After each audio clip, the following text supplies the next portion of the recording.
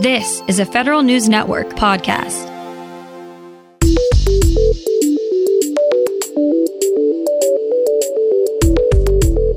Coming up on today's Federal Newscast, the White House is leaving it up to contractors to enforce its vaccine mandate. A bid protest is delaying yet another major cloud contract. And it looks as if the Trump administration's order to reduce regulations did not make much of a dent. These stories and more in today's Federal Newscast.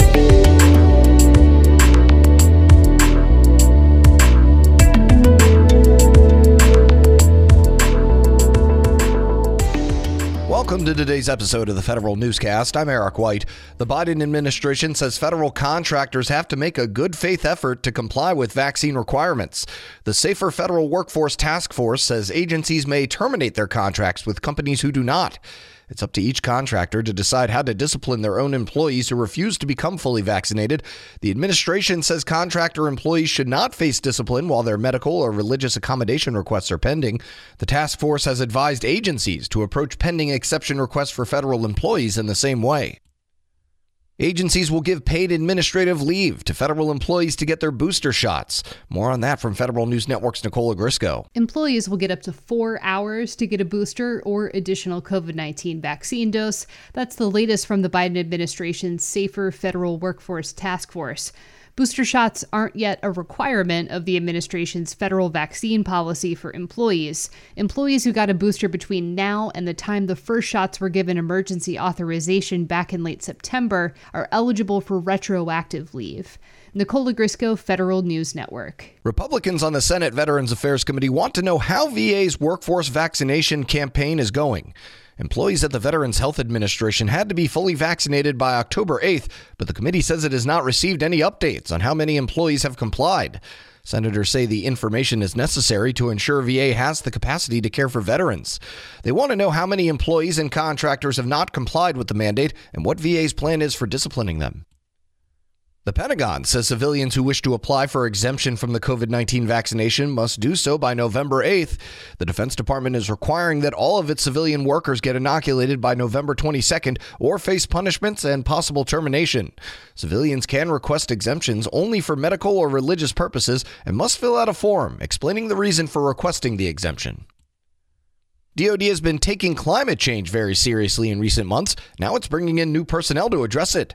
Federal News Network Scott Maucione reports. The Pentagon will be bringing in a climate change czar in the next few weeks. The Defense Department's top policy official says he's reorganizing his office in response to new strategies from the department that address extreme weather and climate change. The new position will oversee a wide range of environmental issues, from warfighting in a world affected by climate change to mitigating DoD's climate footprint. The Pentagon recently released a strategy that mandates the effects of climate change be taken into account for almost everything the department does. Scott Maucione, Federal News Network. The Defense Information Systems Agency takes on big data. Here's Federal News Network's Justin Doubleday. DISA just established a chief data office to help the agency move toward artificial intelligence and machine learning. DISA officials want to use AI to help automate the military's cybersecurity defenses, but the agency is still in the early stages of understanding where all its data resides. The end goal is to use big data to drive decisions across the agency. Justin Doubleday, Federal News Network. The Pentagon is turning to academia to solve the challenge of how best to support the commercialization of technology developed for the military.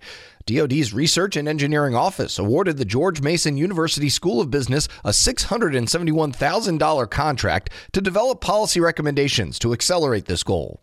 In the 2020 Defense Authorization Bill, Congress required DoD to improve the commercialization and innovation of dual-use technology. Under the contract, GMU will review the Defense Advanced Research Projects Agency and Defense Laboratories contracting and intellectual property management policies and their effects on commercialization of and further innovation in dual-use technology. A bid protest is putting a stop to another mega cloud procurement. Federal News Network's Jason Miller has those details. Microsoft and Amazon Web Services are battling it out again for a cloud services contract, and this time it's from the National Security Agency. And like JEDI, the award is tied up in a protest. The Government Accountability Office ruled last week that certain aspects of NSA's award to AWS were unreasonable.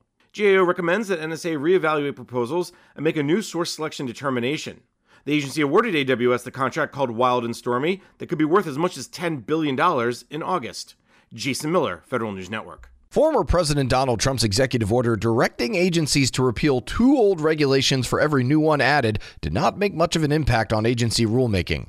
The Government Accountability Office finds the Trump administration tracked compliance with the EO by comparing all agency deregulation activity against only new significant regulations with an impact greater than $100 million on the economy. President Joe Biden rescinded the executive order on his first day in office. The Postal Service is asking its regulator to dismiss calls to review its entire 10-year reform plan. Federal News Network's Jory Heckman has more. USPS tells the Postal Regulatory Commission its 10-year reform plan consists of actions it anticipates making over the next few years and does not rise to the level of a nationwide change in service.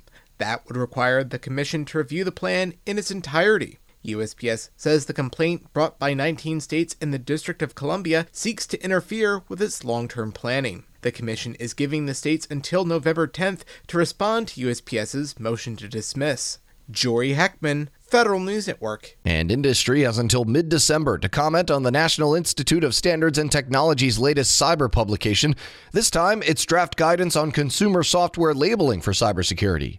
The idea is to give buyers a better idea of whether the software they're purchasing is secure. NIST's draft document provides a minimum set of standards for the labeling program. The effort is one of many projects outlined in President Biden's May cybersecurity executive order. You can find more information about these stories at federalnewsnetwork.com, search Federal Newscast, and subscribe to the Federal Newscast on Podcast One or Apple Podcasts. I'm Eric White.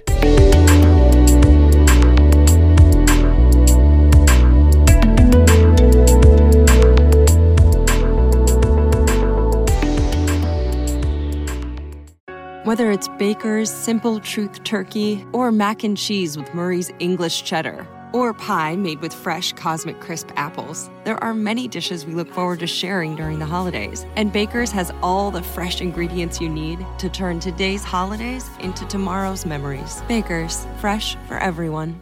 Get more ways to save at the Buy 5 or More Save $1 each sale. Just buy 5 or more participating items and save $1 each with card. Baker's, fresh for everyone.